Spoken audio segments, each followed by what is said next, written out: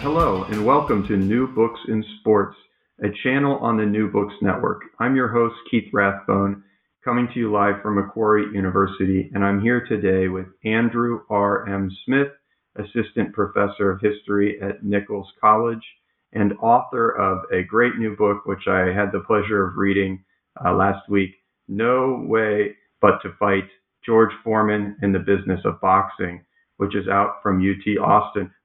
Andrew, tell us when your book came out. Sure. Well, this was a project that I began when I started my PhD program.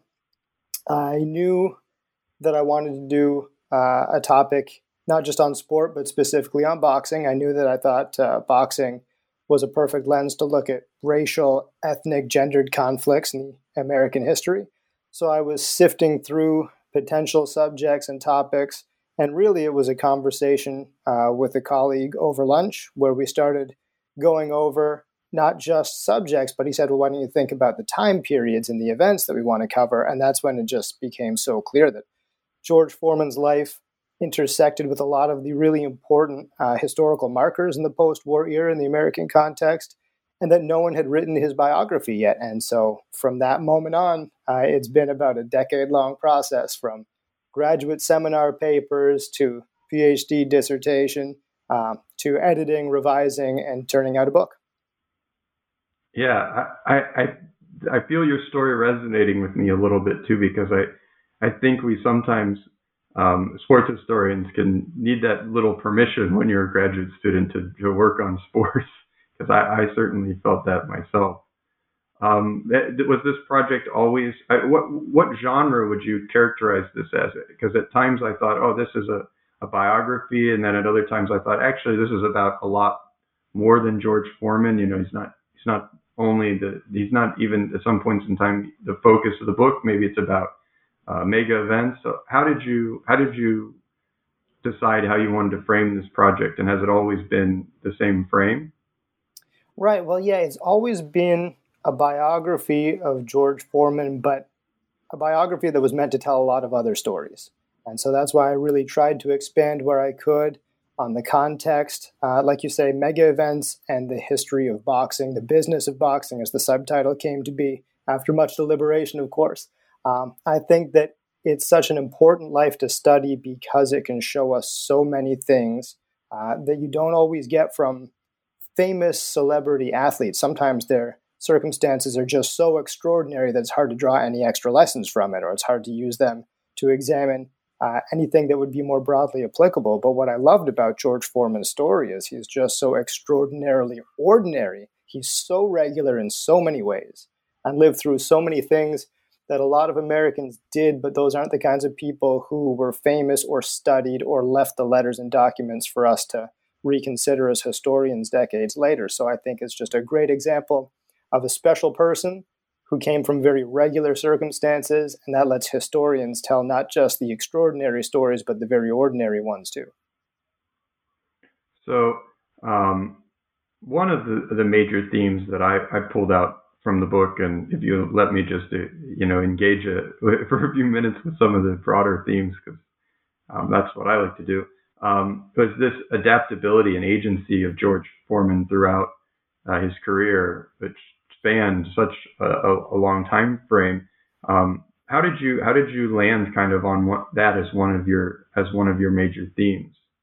Well, that became really clear early in the story. I think the first chapter I started drafting as a seminar paper was the chapter about the Olympics.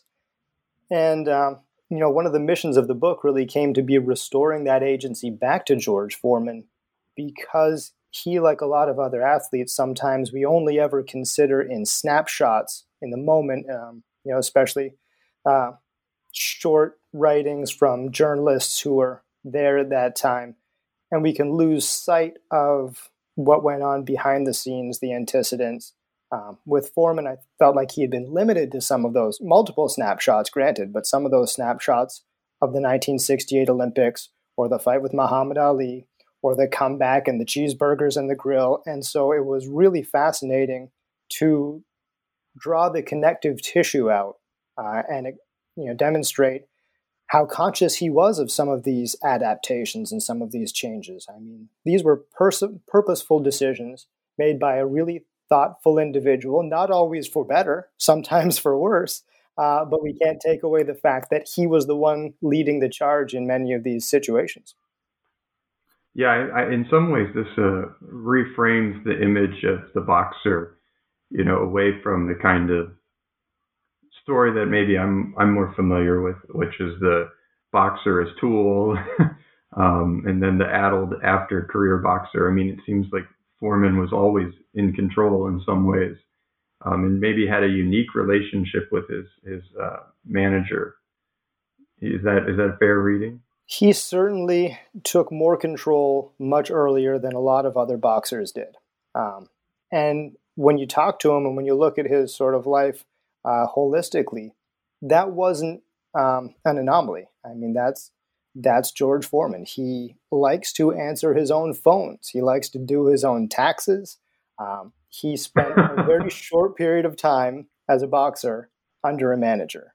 And then right after he wins the championship in 1973, he decides he's going to manage himself. He can do well enough. He can manage himself. Now, he finds out it's much harder than he expected, as a lot of other 20-somethings do when they start striking out on their own. And I think that leads to the George Foreman we know from sort of the late 1973 into 1974, who's not quite the gregarious, happy-go-lucky figure that we think of today. But yeah, he took charge of his career. He made his own choices. He was very conscious of how the public viewed him, and he made purposeful adaptations in his public image to try and alter that at different points in time. So he really did exercise a lot more agency than a lot of other professional athletes choose to or are allowed to, and particularly in the 1960s and 70s. So I'd love to get kind of into the breadth of the bio now, although this is going to seem a strange question given our discussion of him having so much agency, which is if I was a little surprised in reading the first chapters on his upbringing in Houston that he almost is in some ways kind of a coincidental boxer.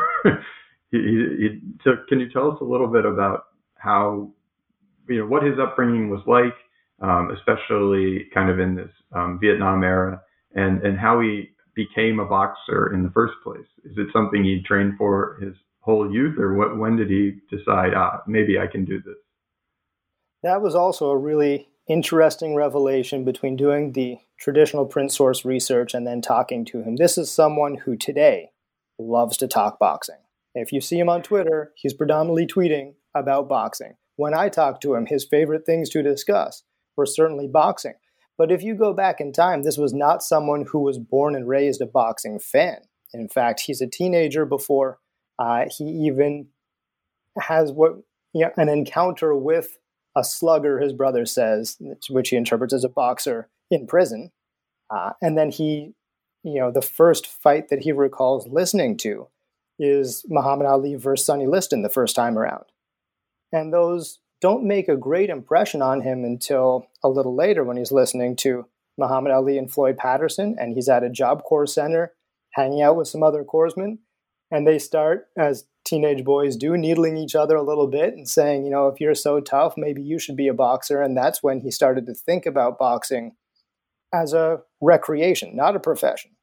But there were other Job Corps centers he knew about from reading the Job Corps newsletters that had recreational programs, including boxing. He is at a very small camp in Oregon that had limited facilities, but if you went to some of the more urban centers, there were more options. So he knew that in Pleasanton, California, they had team sports, they had boxing, they hosted a boxing tournament. He could do electrical assembly work instead of the construction work he had been doing in Oregon, so he chose consciously to transfer to that Pleasanton Job Corps Center. And he found the boxing coach and he asked if he could, start boxing. And then he realized he wasn't good at it and didn't like it and tried to leave. But by then the coach, this is Doc Brodus, isn't going to let him go. And so he follows up and he really pushes George Foreman to start practicing. I wouldn't even say training, but practicing boxing and learning a little bit about boxing. And then, it just becomes so good so fast. Yeah, I was going to say I was really struck in your first chapters about um, how his life, Foreman's life, was in some ways constrained by these limitations of the Vietnam era. Like he seemed to only have a few possibilities, and he really navigated deftly between them. You know, it was like, well, is he going to get in trouble? He's from the one of the roughest areas of Houston. Maybe he'll end up in jail. Or the Job Corps. Maybe he can stay in the Job Corps for a long time, or is he going to end up in the military, drafted to go to Vietnam? And he kind of deftly maneuvers. And then all of a sudden, it seems, sudden, although it wasn't so sudden, I'm sure, for him, that he's competing in the '68 Olympics. So how does he go from practicing, as you say, or just playing at boxing with the Job Corps to all of a sudden, representing the country at the Olympic Games? Well, that certainly wasn't his intention. He enjoyed boxing and he liked accumulating a couple of trophies, but he was perfectly content to finish his Job Corps stint. He had learned what he wanted to learn. He had achieved his high school equivalency. He had some background in electrical assembly. He was ready to go back to Houston, brag a little bit about his boxing trophies, get a job, get a car, maybe his own place. I mean, these were about the extent of his aspirations. But the inability to find full-time work in Houston after he had completed his Job Corps requirements, and the fact that he couldn't really get out of the same circumstances that led him to go to the Job Corps, which is hanging out on Lyons Ave in the 5th Ward of Houston, engaging in misdemeanor, if not felonious conduct, stealing, fighting, drinking. That's what really pushed him back to the Job Corps, and his mother actually contacting Doc Brodus and really asking to take Foreman back so that he could get out of this scenario, because it looked like a few years after, he was coming back to the very same circumstances and wasn't going to get any further ahead. So he goes to the Olympics, and while he's there, well, you can tell us how he does at the Olympics, but also while he's there, he's playing a certain kind of politics. This was one of the most fascinating parts of the book was the way in which Foreman played with the politics of the age, both intra-racial and interracial. So I'm wondering if you can kind of talk a little bit about Foreman at the Olympic Games and why this '68 moment was so important for racial politics in the United States and sport, and how Foreman fit into that conversation. Sure. So when he returns to the Job Corps to work rather than to study, the same boxing coach, Brodus, is the one who sort of sets the parameters that we are going to go to the Olympics, which is difficult. It required winning a lot of amateur tournaments and competing with some really seasoned amateur boxers, particularly service members, because the service academies put a primacy on boxing in the amateur context. But he manages to win enough tournaments, win the right tournaments to earn a spot, a tryout for that U.S. Olympic boxing team, which he hadn't really envisioned until it was upon him. Like a lot of 18-year-olds, things happen so quickly that you don't think of it. But in terms of the racial politics leading up to those 1968 Olympics, specifically the Olympic Project for Human Rights, the few professional and the many student athletes across the country that were trying to use their place as athletes to draw attention to racial inequality and to effect some change. You've got to remember that George Foreman didn't go to college. Boxers typically didn't go to college. The OPHR wasn't really thinking of boxers probably as the key to their movement. They really needed the high-profile professional athletes and amateurs, track stars that got more attention. So he really doesn't get the same exposure to the ideas of the movement that some other Olympic hopefuls did. In particular, he doesn't get to learn from someone like Harry Edwards the way that Tommy Smith and John Carlos got to. So he is sort of aloof from that movement. And the other part of that is he's going to the Olympics as the youngest member on the boxing team. And it's a team that's majority service members. So they also have a pretty fixed politics, at least in terms of their allegiance to the nation state, right? And so he is separated from some of those ideas that play out on podiums in 1968. Now, he said that when he heard Smith and Carlos had been dismissed from the Olympics for their podium demonstration, he was really upset. I mean, he thought that was an overreach, that was an unnecessary, harsh penalty. He didn't know them very well, but he had seen them around, and the thought of any athlete going all the way to Mexico, winning the gold or the bronze and getting a chance to get on the podium and then being sent home and having those medals taken away really did unnerve him. But it wasn't going to stop him from competing. And it wasn't going to stop one of the assistant coaches, who was also a service member, Hal Rogers, from putting a flag in his pocket. And when he wins the gold medal, you can see that he pulls the flag out and he waves it, but there's not a lot of time or attention spent on that movement, even though that's what we really remember from George Foreman in the 1968 Olympics. If you watch the clips, the flag waving is pretty short, and then he starts this more sort of intricate dancing version of the bowing to four corners that was kind of a traditional expectation of Olympic boxers winning the gold. That seems like the part that he had put some thought into, this sort of cool, modern interpretation of the bowing to four corners. It didn't seem like there was as much thought put into waving the flag. And it's kind of understandable that he wouldn't have seen that as a counter demonstration, because I don't think he was as exposed to the depth of the protest from Smith, Carlos, and some other African-American athletes at the 1968 Olympics. So he's really surprised when he comes back home and some people resent him for having waved a flag. Throughout his career, just to kind of continue along this line,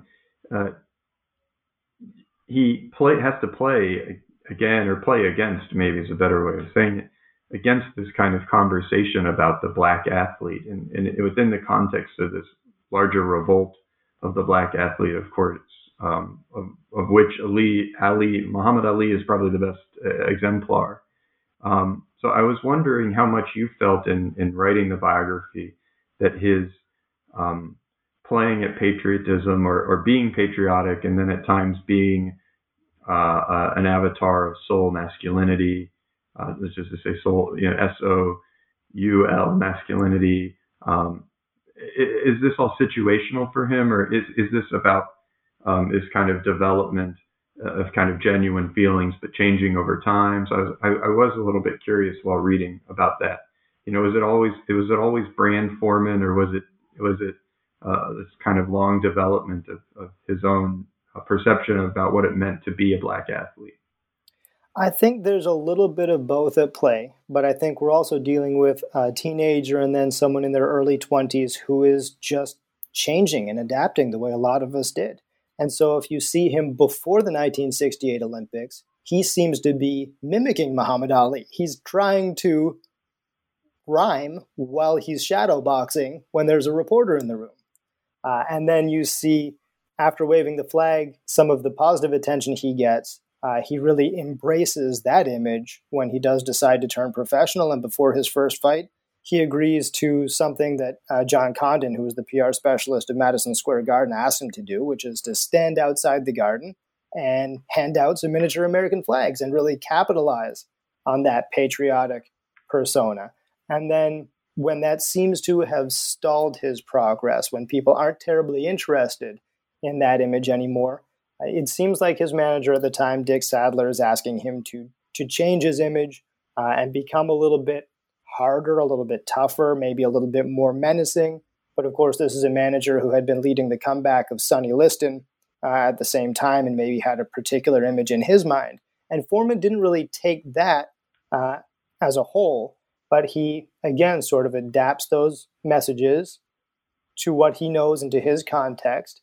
And, the way I write it, he looks a lot more like John Shaft or some of the blaxploitation protagonists than he does Sonny Liston.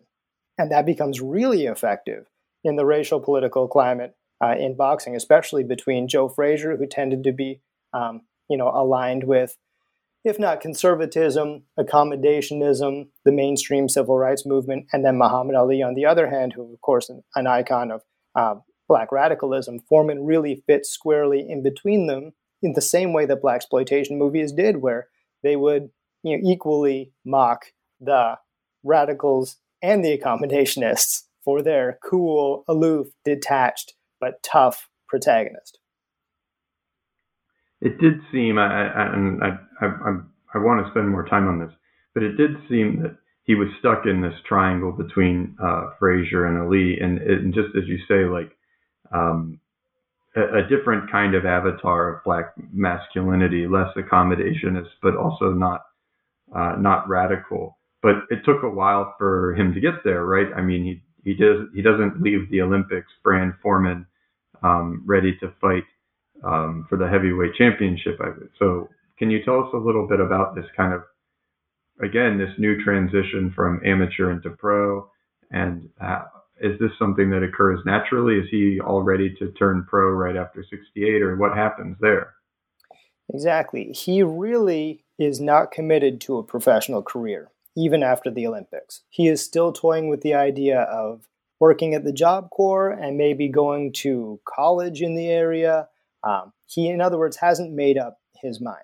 His decision gets rushed a little bit because that Job Corps center is one of many across the country that starts closing down, even before the change in administrations, which would really expedite the Job Corps closures. Pleasanton is one of the places that is going to be shut down, and so his sort of fallback plan is gone, and that's when he agrees to continue boxing, but he actually doesn't turn professional right away. And that's part of why Dick Sadler is the manager that he chooses to work with, because Sadler agrees not to draw up a contract right now, not to force anything. He was going to keep giving Foreman opportunities to fight as an amateur on Sunny listing cards or other Bay Area fight cards, because in California that was still legal to have amateur fights on professional cards, until Foreman was ready. And he's ready when Madison Square Garden calls and offers what then was a huge prize, $5,000 for a debut fight. And there's sort of an agreement that we've come this far. If we're going to turn pro, this is the fight and this is the purse that you turn pro for. And we'll just sort of see how it goes from there. So he turns pro, and then Dick Sadler has him fighting just what seemed to me in reading it just a lot of fights. What was their strategy? How did they envision going from, hey, you're this amateur, you're kind of well known because you won the Olympics, but you're not really well known, and if you fought against one of the top heavyweights right now, you'd get creamed. So how does he go from being this, an amateur who can command a big purse for his first fight to being a competitor? The strategy is old school, even in the 1960s. It's throwing back to the person that taught Dick Sadler, and that was Doc Kearns. Doc Kearns was Jack Dempsey's manager. And he was very conscious also of public images, and that's why sometimes Jack Dempsey seemed to be cast as a hero, and at other times he could be cast as a villain, and whatever made more money and drew more interest, they were fine with. So Dick Sadler was a protege of that school, and you mentioned well-knownness. That was really the key. They needed to increase the well-knownness of George Foreman. So for Sadler, that meant what was essentially a barnstorm. I mean, running Foreman all around the country, fighting as often as he can, because that generated the most headlines, and it crafted a really impressive boxing record. Every time he wins, especially every time he knocks someone out, that's another win against 0 losses. And so it started to build a reputation both in the ring and outside the ring for George Foreman to try and insert himself into the discussions about a contender for a heavyweight championship. And he kept fighting. Some of the names of the people he was fighting against were, I think, telling. I mean, the Bayonne Bleeder, and then, I mean, were all these people real competitors, or what? It seemed like a lot of the time he was fighting against people who everyone acknowledged or believed would probably go down pretty quickly, and maybe that was good for his well-knownness, but not necessarily great for his development as a boxer. And of course, there's this racial politics underlying all this too. So I'm wondering if you can talk a little bit about, why it was necessary for a guy like Foreman to do this, and how race and expectations about skills as a boxer, impacted their kind of strategy moving forward. That was certainly intentional. That was Dick Sadler arranging matches to make sure that Foreman would not really be threatened, because he knew he was still young and he was still really an inexperienced boxer compared to a lot of the people he would be up against. What I found really interesting when I talked to Foreman, I had this picture of Dick Sadler from the print sources as very much focused on the business. He came from Ohio to California, not just to box and train boxers, but also as a piano player, singer, entertainer. And so I really had this image of him focusing on the sales and not so much on the skills in the ring. But when I talked to Foreman, he said Dick Sadler really was a terrific boxing person. I mean, a great trainer, a coach who gave Foreman a crash course in boxing that he hadn't really been able to get in the Job Corps, that he'd only scratched the surface of. So Sadler really did hone his skills, particularly in the gym. That's something else Foreman said, that he would be allowed to box in the gym when they were training.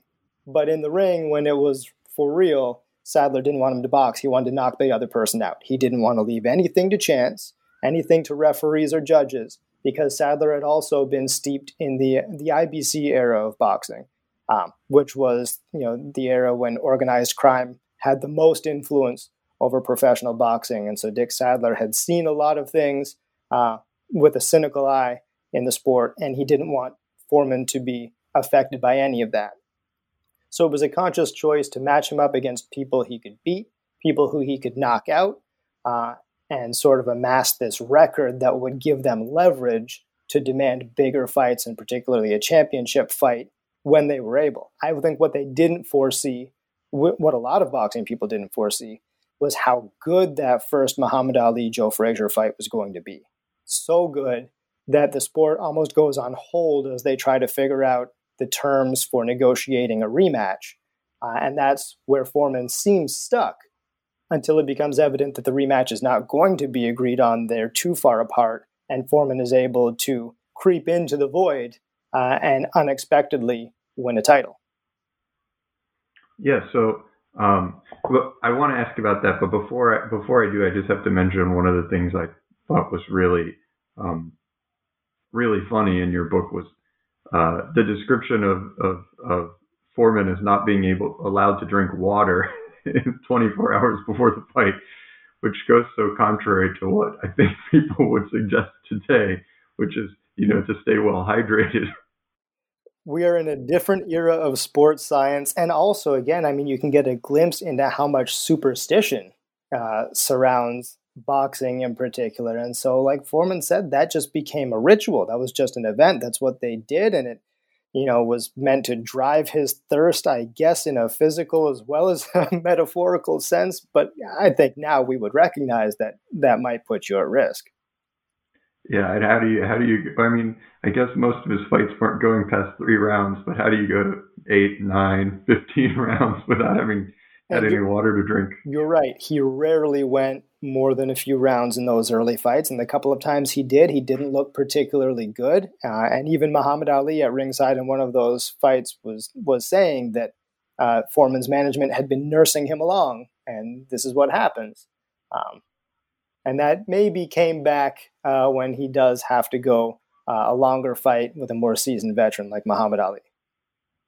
So how does Foreman get into this conversation with Muhammad Ali, with Frazier, and there are other people like Norton, kind of on the side of this too? Like, what? It does seem like there was a log jam. How does he break through and all of a sudden end up in a title contention fight?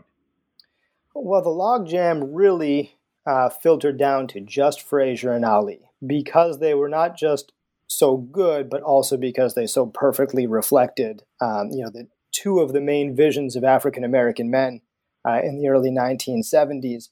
But when they can't figure out agreeable terms for a second fight, there is pressure from boxing on Joe Frazier to defend the title.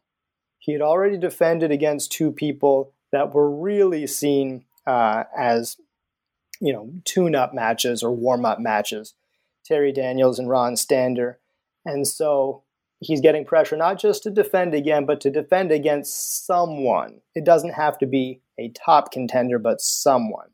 Foreman had recently worked his way into the top 10, largely by beating George Chuvalo, who was probably on the downward slope of his career, but had just come off of a really impressive win against Jerry Quarry, and that vaulted his name recognition, so there's almost a snowball effect for Foreman then. And so he is just good enough to meet the needs of boxing and Frazier, in that he is somewhat known and you can argue should be at least in the top 10. But he's not so good that he would have been seen as a real threat. Most people in boxing did not believe that George Foreman was a credible threat to Joe Frazier because he didn't seem to be particularly skilled. He seemed to be a one-trick pony, throwing big punches, knocking people out. And they thought that Joe Frazier was just so experienced and so relentless that he would probably expose the flaws in a young George Foreman's game. I don't think they realized how that disparity in style was really going to work in George Foreman's Frazier and against George Foreman's favor and against Joe Frazier. So I'm wondering if you can, one of the pleasures I had in reading your book was in your ability to give a thick description of some of the events. I'm wondering if you can tell us a little bit about, Foreman's style in the ring, and maybe what was even if you could, what happened in that first fight with Frazier, or his fight with Frazier where he wins the title, because it was a real pleasure. I'm even curious how you did it, how you got all the details. But reading this kind of thick description of the fights themselves, it was a lot of fun. I was trying not to retread territory that had already been covered, and especially some of these fights, in their time had been covered by really great sports writers.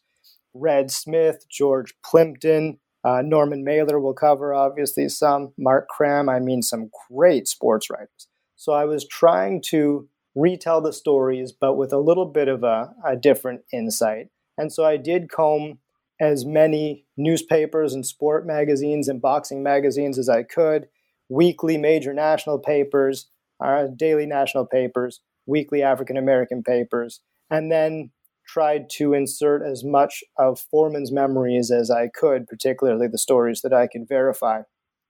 So that Joe Frazier fight becomes a really interesting contest between two people who are just so vastly different. They feel like they're at different stages of their career. Joe Frazier has been champion for a while. He's frustrated that maybe he didn't get the respect he deserved for beating Muhammad Ali. He wants to do maybe as much singing as he does boxing. It's an easier way to make some money. And George Foreman is young, and he becomes singularly focused on this title shot now. And you just see two boxers sort of heading in alternate trajectories. And then you get this really interesting foreshadowing in that training practice that Foreman had, which was mostly, I'm sure, for show, for the press. When Sadler holds on to a big old heavy bag and Foreman just hammers away at it, and you see the fist imprints, and sometimes sand gets knocked loose, and it's just an impressive, frightening display of power that shouldn't really have a lot of resonance in an actual boxing match. But when you put that against Joe Frazier, his height, his stature, his style, being shorter, fighting lower, and always moving forward, he actually walks into that same maneuver. Foreman stands up and punches down. Frazier keeps moving forward and getting hit. And so this exercise that was probably more for theatrics than anything else becomes the determinant of the fight. And after getting knocked down a couple of times, Joe Frazier's in unfamiliar territory. He continues to keep the fight up. George Foreman is in control, and he doesn't let up. And we're only 2 rounds in, and Arthur McCanty has to call the fight because it's just obvious that Joe Frazier is in harm. Yeah, that was an interesting note that you had included at a few places, which is that one of the mistakes fighters made when fighting against Foreman was getting up too quickly.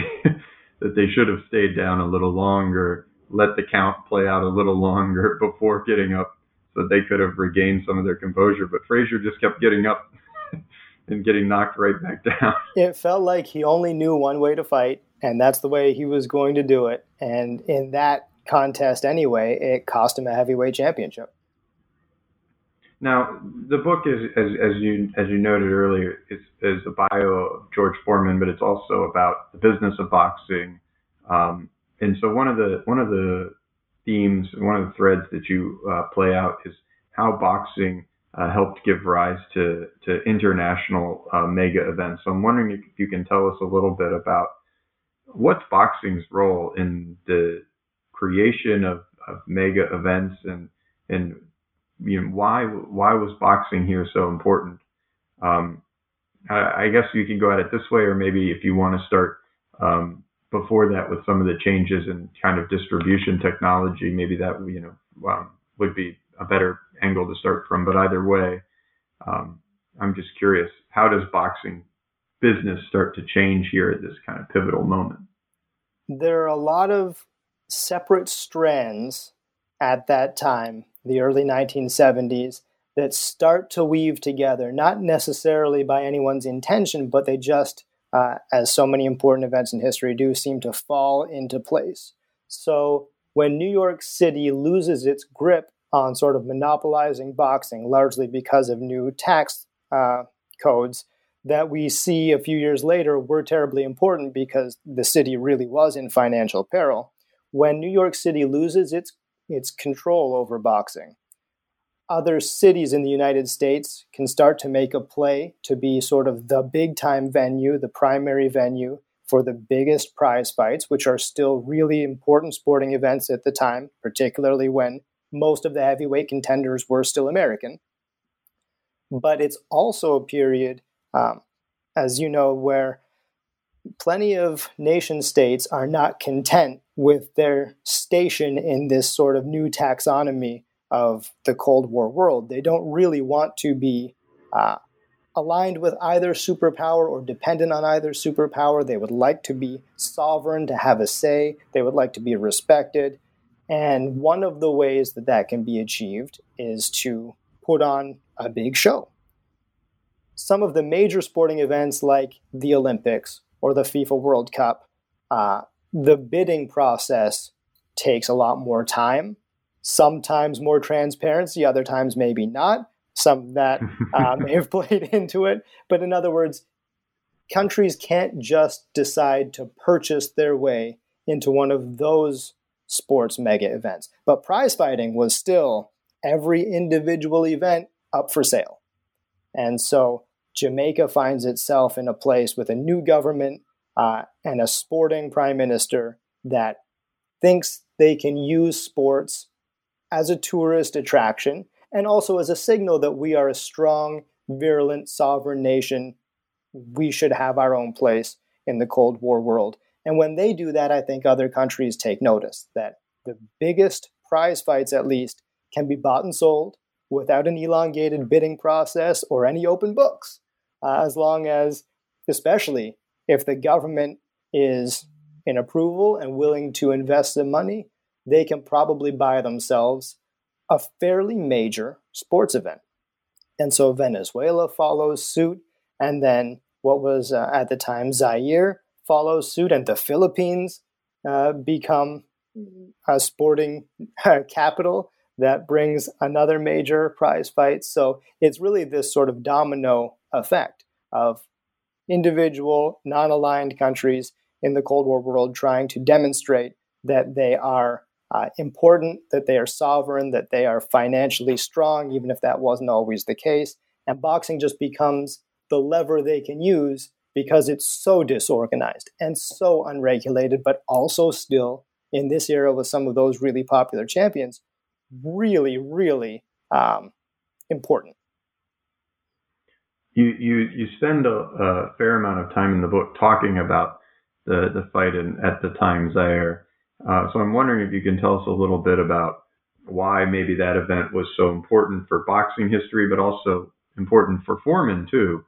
Maybe people are familiar with what happens, but maybe they're not. So Tell us a little bit about the Rumble there. Well, that's one of those major prize fights that gets purchased by a country who is trying to keep themselves in the conversation as strong sovereign nations. Zaire, and particularly its ruler at the time, Mobutu, had just seen a devaluation of copper, which affected their economy. And you see a really dictatorial and authoritarian leader trying to regain some cultural cachet, even as, say, the high economic times of the past few years seem to be over. And so this is an opportunity for him to do it, to bring an event to Zaire, a global sporting event, which had never been put on in Central Africa before, to accompany it with a major music festival. I think lost in the fight because of the delay in the separation between these two events is that idea that, it was paired, a major prize fight, with a concert that featured some of the most famous and popular American musicians at the time, as well as African musicians and Afro-Caribbean musicians. So it was really a huge deal, and tens of millions of dollars invested, not just in the fighters and the musicians, but in infrastructural investment in the airport and the lights and the roads and telephone technology and all of the things that go along with putting on this major event. The fight itself is billed as, in many ways, sort of the slow funeral march of Muhammad Ali. People are not just expecting that he probably can't beat this young and seemingly unstoppable Foreman, but also that he might get really hurt. I mean, there are questions that will, of course, be revisited every single year until Muhammad Ali finally does retire, about whether he should even be taking this fight and what kind of risks it could pose to his health. And what you see from Ali is someone who at least believes he is in his finest peak physical condition as we get close to the original fight date. And if you talk to George Foreman, he believes that he was in excellent shape and his finest fighting rhythm he had ever been in as we approach the original date. And then Foreman gets cut above his eye, and he's unable to fight, and the event gets delayed for a whole month, and you have two boxers now who feel that they are out of shape and out of rhythm, and they're supposed to put on the biggest prize fight probably of the generation. So for the people who don't know, who wins the fight? How does it end? So the fight starts in what seems like a very ominous sign, especially for those who were aware of boxing's kind of sordid history and were concerned that it might not be on the level, because shortly after it starts, Muhammad Ali just walks back to the ropes and lays back, and everyone starts to think maybe he's just not going to fight. Maybe he's going to take the $5 million purse and not really contest this and just walk away richer than he was before. And it doesn't take more than a couple of rounds for some people to realize that that was his ploy. And whether that was something he had planned the whole time, because there were reports coming from his training camp, even in Pennsylvania, before he goes to Zaire, that he had been caught sometimes laying back against the rope and letting his sparring partners hit him. So maybe it was something pre-planned. Maybe it was something that he committed to after he spent a month in Zaire waiting for a new fight date, diagnosed as hypoglycemic and combating that by eating mass amounts of peach cobbler and other sweets, which again is probably against contemporary sports science, but seemed to be the doctor's orders at the time. But we see after a couple of rounds, that is his strategy. And we see Foreman and his camp not really react or adjust to it. They increase the tempo. Foreman seems committed to trying to end this ploy that's later going to be called a rope-a-dope.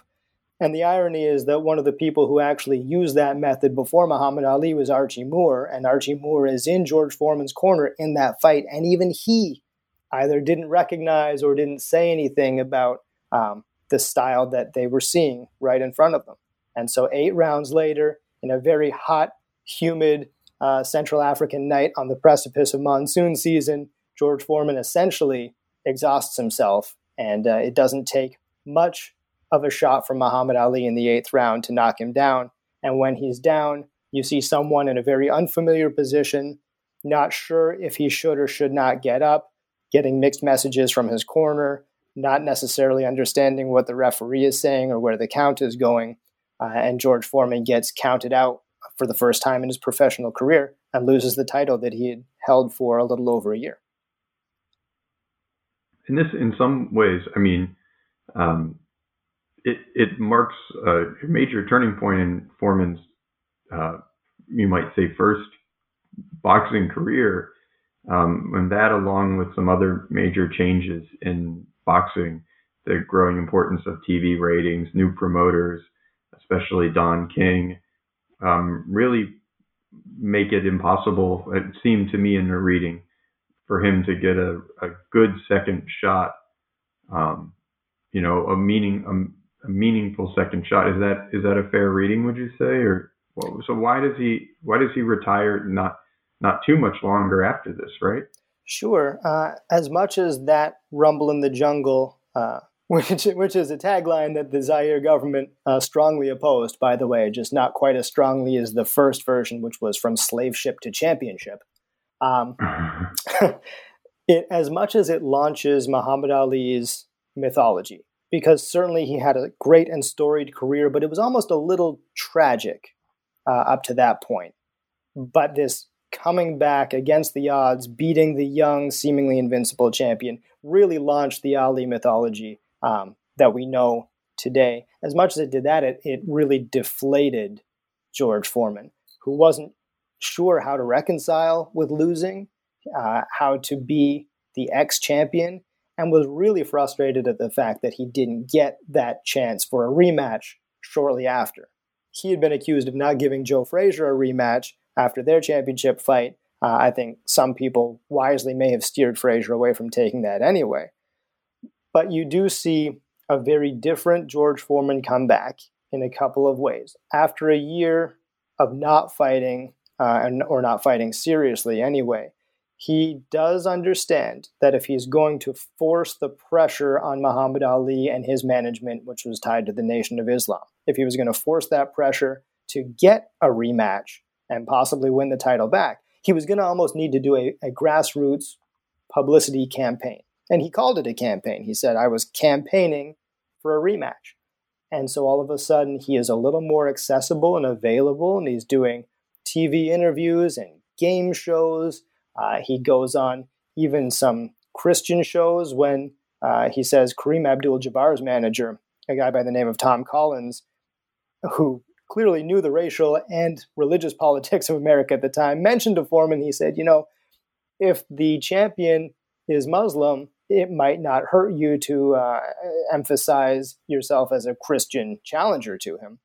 So Foreman takes that on, and you see someone really working hard to gain some public favor and trending in the right direction and building this trajectory toward a rematch. It seems like it's just a matter of time, even though Ali and his camp are probably with good reason putting that fight off as long as they can and driving the desire, which will, of course, drive up the purses. And then Foreman finds himself in a similar situation in San Juan, Puerto Rico against Jimmy Young that he did in Zaire a few years earlier. Now we're on St. Patrick's Day, 1977. And he has a referee who, whether intentionally or just by virtue of his style, didn't let Foreman do some of the things that he wanted to do in terms of infighting and pushing. And we find a challenger who's willing to back up, move away, let Foreman tire himself out. We have really hot, really humid conditions. And again, it becomes apparent through the fight that Foreman is sort of wearing down. And although he makes it until the final bell, it's pretty clear that he's not going to win the decision. And then the experience after that fight in the locker room is what really propels his decision to retire, whether it's a concussion or dehydration, as some people said, or in Foreman's words, it was a near-death experience and then a Christian rebirth. After that fight, I think he realizes that boxing is not going to work for him. The sport is not going to allow him to fight for a championship. He doesn't have a desire to do this and to hurt people anymore. But he throws that fervor with which he had been pursuing boxing into religion, into his personal religious journey, and eventually a career as a minister. So the final few chapters of your book deal with, in some ways, almost three different Foremans.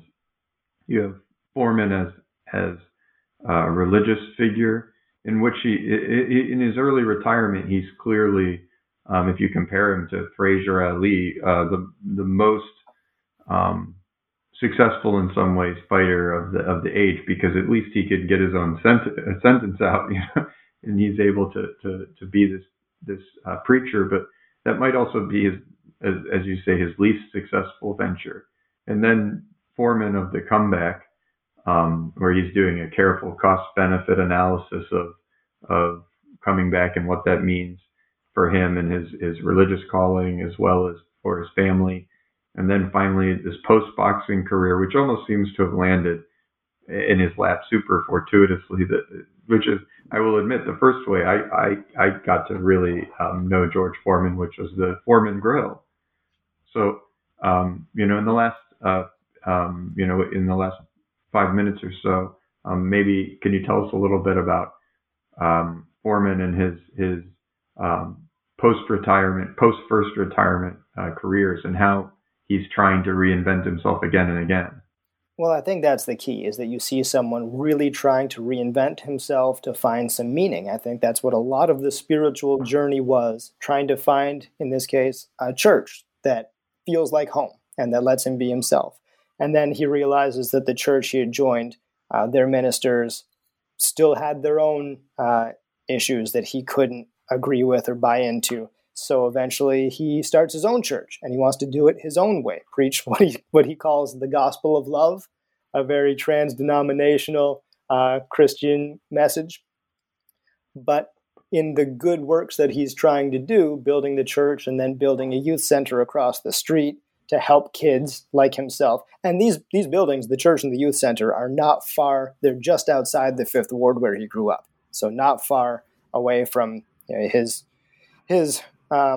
home, and from a lot of kids that he knew were born into circumstances like him. So he really decided, okay, this is my mission now, to try and help other kids avoid the kind of life that I think I was destined for if I didn't get that break with the Job Corps, which of course by the 1980s is not serving as many young men and women as it did in the late 1960s.